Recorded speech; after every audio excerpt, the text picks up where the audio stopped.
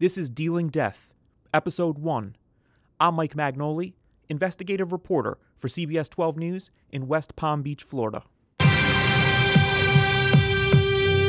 This is CBS 12 News at 11. So let me give you a little bit of a prologue before we jump in here. I want you to think of Snow White.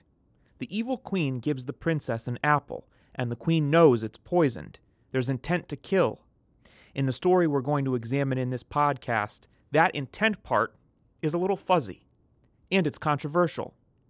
Now, I didn't do this on purpose. There was no plan ahead of time, but this will be my second podcast for this station, and just like the first one, I'm covering a case that deals with an overdose. Back in 2018, I got on the story of a doctor who was on the brink of losing his license to practice medicine because of a string of deaths. His patients, all of them had OD'd. And I made 3 episodes. I called the project Admissible Evidence, The Strange Case of Dr. Katz. In this series, there's no doctor. The defendant is an accused drug dealer. And the question that's central in all of this, should he be treated like a killer?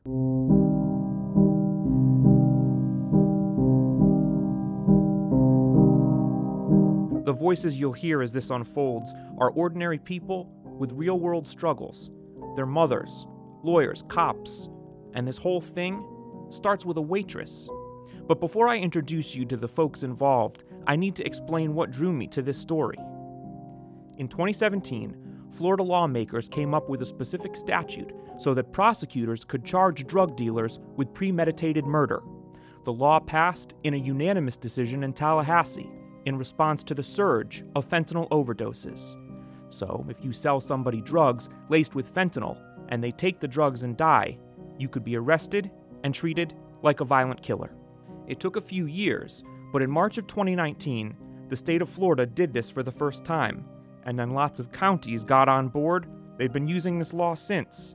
But it wasn't until the summer of 2021 that Indian River County got its first one of these cases. By the way, 20 states have a version of this law. So in Indian River County, the sheriff and the prosecutors are about to enter all new turf. This is their maiden voyage down this river. A murder trial is serious business, and in this case I wanted to find everyone and anyone affected by it. I wanted to chronicle all of the happenings, and then I wanted to look at the bigger picture. Is this law having the desired effect? Is it making a difference in Florida's war on drugs? So we'll look at the Indian River County situation and use it as a peephole to the larger issue.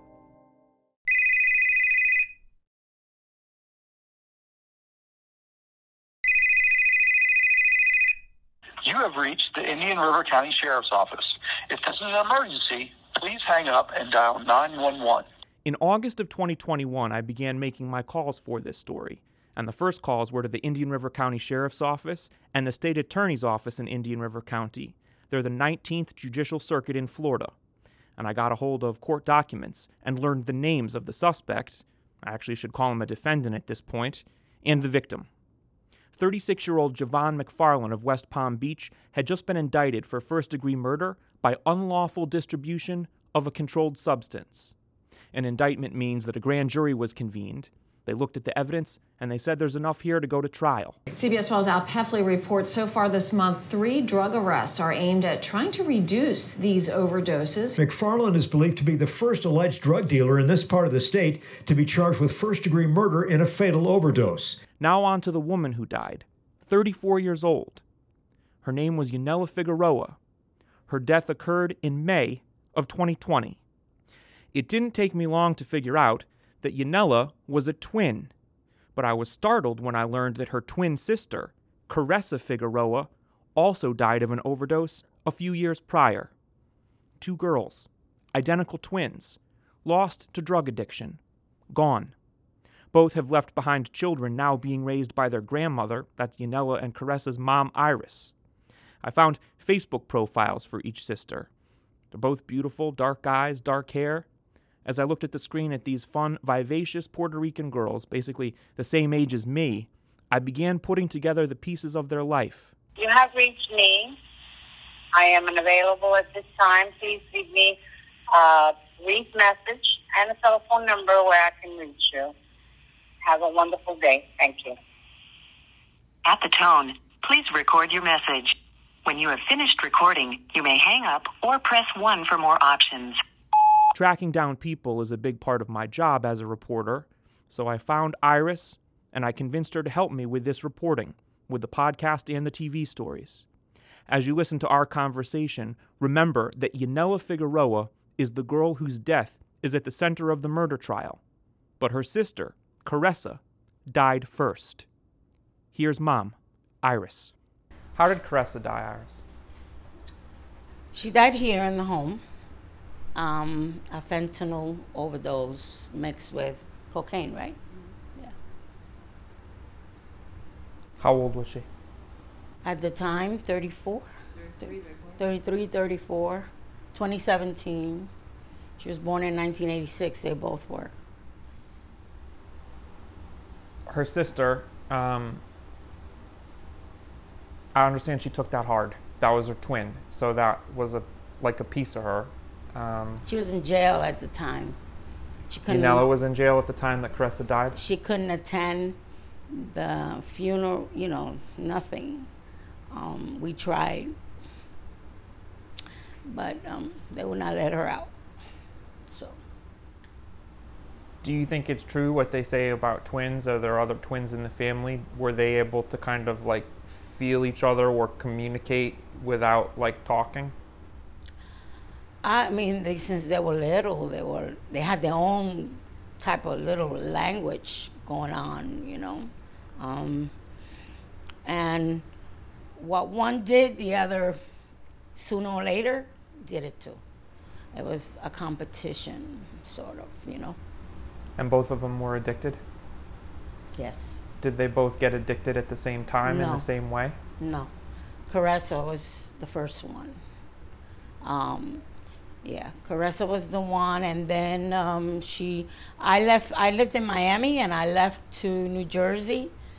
Caressa followed me there, and there she was doing good there, but then she met her drug dealer, and it went downhill from there. Then Yanela appeared about a year later with Emma was like 2 years old at that time. She appeared right after her on my home, and when I saw her, she looked really bad, because she had been in my home before when she was pregnant, and she was working at opera house in Miami. She was doing well. She graduated, actually. Caressa didn't. Caressa got pregnant at 15, gave birth to Adrian. Adrian's 17. But Yanela finished high school, and it took her a while to get in the drugs. But when I saw her that summer, she didn't look right to me. So they both together, that was bad. That was a bad mixture. So she started leaving. She was telling me she was cleaning hotels, I didn't know what was going on, with the prostitution and the drugs and everything else. I thought she was going to work, and I was taking care of her child in the evening because it was in the night. So then I called her on it, and I told her, I found things in my home, and so I told her about it, and I said, you can't come in here and do this. I have kids. I had Adrian and Anthony at the time. Anthony was a baby, and I said, you can't do this. So she took her daughter with her and left, and she lost custody of Imaris because she left her with a stranger. And so the stranger, when I called the stranger and said, bring me the child, I'm the grandmother, I'll go with a cop, I'll go with my ID, with Yanela's ID, the lady wanted the baby. And so after a while of me calling and with the cops and everything, she took her to a hospital. And so then I adopted Imaris. And I adopted her through kinship because I always thought Yanela would fix her life up and want her daughter back. So I adopted her, up until she was 18, unless Yanela stepped into the picture and did the right thing. You are in a hard situation because I know that you love your daughters, but you also, it's like a good cop, bad cop. How did you sort of like weigh those two roles, and what was your strategy? Were you trying to be tough on her, or were you trying to support her? Well, I was trying to do both. I was trying for the kids. The kids love their mother, so I was trying to have her in their life. Did you think she was going to come around? Was she round in the corner, do you think? She tried hard. She tried hard. Not all the years were addictive. They weren't. The last time she came out of jail, she was going to church every day. Every day. I was like, calm down, Don't go to church every day because I can't take you. I was trying to pick her up, drop her. And then, people start coming and trying to help, especially people that she had been in jail with or in AA meetings. And, it just starts with the drinking again, with the smoking again, and she wound up there again. And she was around him, the guy we were talking about, and she was around this other girl that wanted to go to church with her, was like, oh, I'll take you, I'll pick you up, all of that. So that was, between those two, that was her demise. So we're talking in Iris's living room. She's really opening up to me, as you can hear, and this is hard. She's frequently wiping away tears. I hear kids and babies in other rooms of the house. You might hear them in some of these clips as well. Those are Yanela's and Caressa's children. My TV cameraman, Chris, is recording all of this.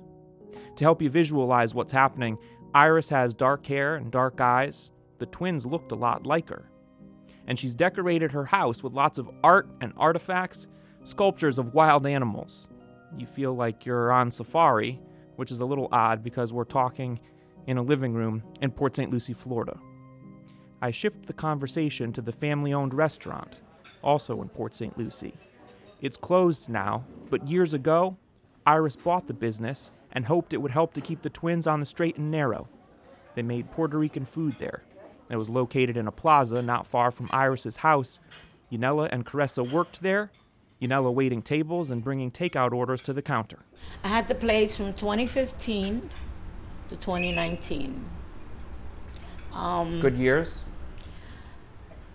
Well, I got the restaurant for them. There were ex-convicts. They everywhere that they went for a job, they will be turned down. So This would give them a fresh start, right? So yeah. And did for a little while, Caressa did for a little while. Yanela too. But, that didn't last. There was a lot of people coming, dubious people coming into the restaurant, and I couldn't be there 24/7, and I wasn't feeling well. All this just all took a toll on me. I'm a very strong person, but I think it's health-wise, it's gotten to me. You and I talked about this on the phone. I want to ask you about it here. Do you want this man that sold her the drugs to be tried for murder? Do you think that is a good way to go through the legal system? I'm happy. It's not gonna get her back. We're not gonna have her back. So, in that aspect, nothing is gonna change, no matter where he goes or not. But I am glad that finally, these drug dealers are going to get theirs because, they're lacing these drugs with things that they know they're harmful, and they're taking advantage of these addicts because these are sick people. So if you're going to sell a product, I had a restaurant. If I'm going to sell a product, I'm going to sell good food, right?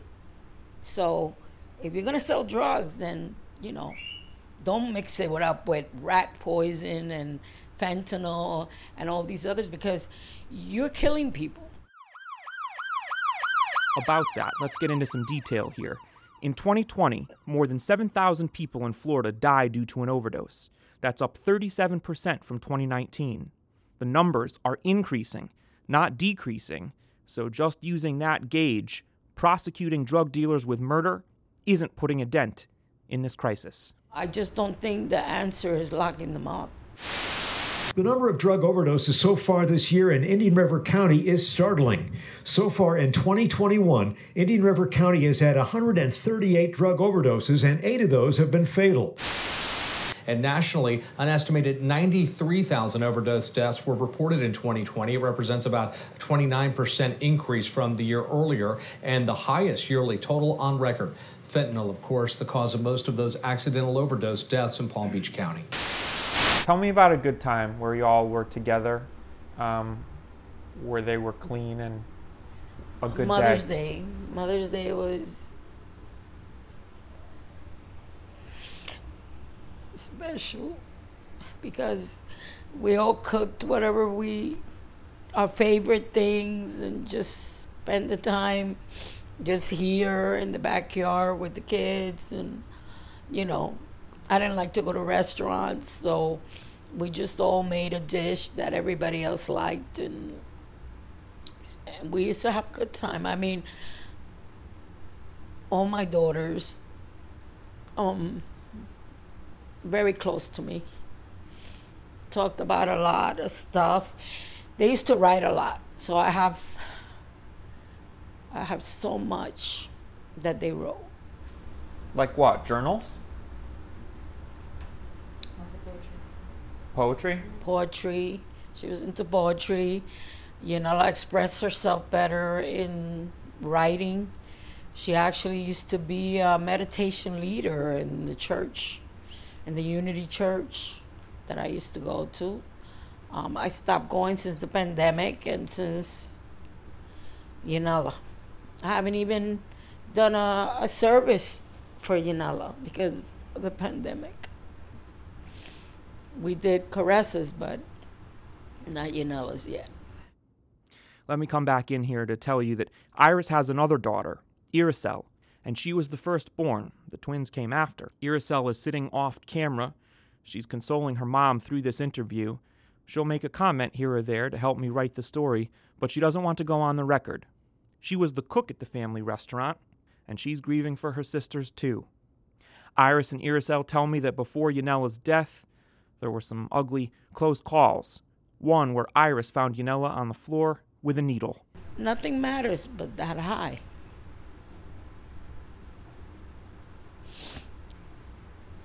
What do you want people to take away from the story of these two sisters, and both of them were lost? Neither one of them made it. Twin sisters, both of them met the same fate. Well, I'm sure that there's a lot of, I know there's a lot of grandparents right now raising grandchildren because their children are on drugs. I know that for a fact. So, this is a roller coaster ride that you cannot get off. It has its ups and downs, and and everybody's involved. It's not only them, it's everyone. In another part of our interview, Iris tells me Yanela Figueroa liked roller coasters, and she liked rap music and reggaeton, and reality TV. So if you're building a picture of this person in your mind's eye, if you're hearing Iris, and you're feeling the pain in her voice, you're starting to get a handle on the people beyond the headline here. Yanela Figueroa is gone because of a drug overdose, and the guy who sold her the drugs is heading for a murder trial. We want the drug dealers to know that every time they make a drug transaction, that could be a homicide charge for them, that they could be behind bars for the rest of their life. So that's the voice of Indian River County Sheriff Eric Flowers. We'll hear more from him about this in our next episode, and we'll hear from the detective under his command who worked on this case. But right now, I want to cue up some sound from former President Donald Trump.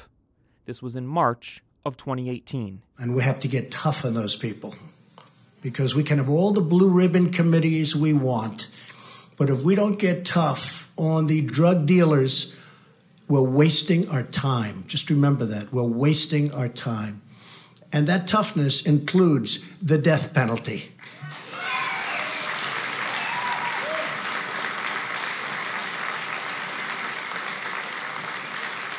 You know, it's an amazing thing. Some of these drug dealers will kill thousands of people during their lifetime.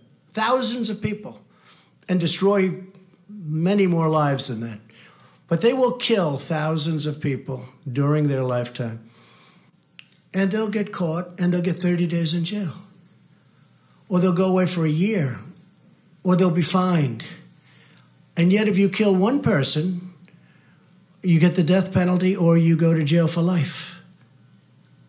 So if we're not going to get tough on the drug dealers who kill thousands of people and destroy so many people's lives, we are just doing the wrong thing. Remember at the beginning of the episode when I asked you to think of the apple from Snow White? Well, let's revisit that. And here's why. When accused drug dealer Javon McFarland goes to trial for the death of Yanela, intent to kill could become a big sticking point for the jury. Did he know there was fentanyl in his heroin? And if he did he think it would be deadly? In the fairy tale, the queen whips up a witch's brew in her cauldron, and she puts it on the apple. Then she disguises herself as an old peddler, and she wants to take Snow White out so she can be the fairest in the land. And we know all of that. We know the motive. But the jury is not going to have such an easy-to-follow narrative. Both the prosecution and the defense will present their evidence. Each will have their version. But let me play for you something that was said during a presentation on Capitol Hill in 2019. The nature and magnitude of the ongoing overdose crisis brought on by synthetic opioids is really unlike a traditional drug epidemic and is more so or better thought of as a poisoning outbreak. That said, if we just limit our policy responses to kind of the traditional approaches, these are likely to be insufficient and will condemn a lot of individuals to an early grave. That word, poison, could mean different things to different people. It's a noun and a verb, and it's not like the victim in this case didn't know the risks. Yanela did. Street drugs being laced with fentanyl is increasingly common, so if someone is looking to buy coke, meth, or heroin, there's a good chance it'll have fentanyl. To quote from the DEA's website, fentanyl was originally developed for pain management. It was for treatment of cancer patients, and it was applied in a patch on the skin.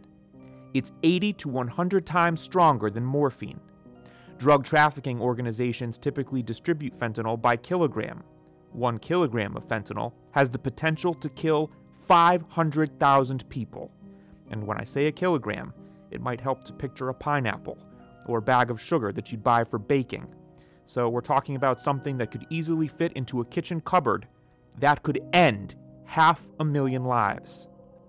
In the context of this pending trial, heroin laced with fentanyl was the murder weapon, but will the jury be convinced that McFarland took aim and fired? See, I told you this was going to get fuzzy. And how about this? How about I ask McFarland himself? What did he know about his product? What was his intent? He's in jail right now, no bond, but maybe his lawyer will let him take a phone call from me. The name of this podcast is Dealing Death. We'll be back with episode 2 soon.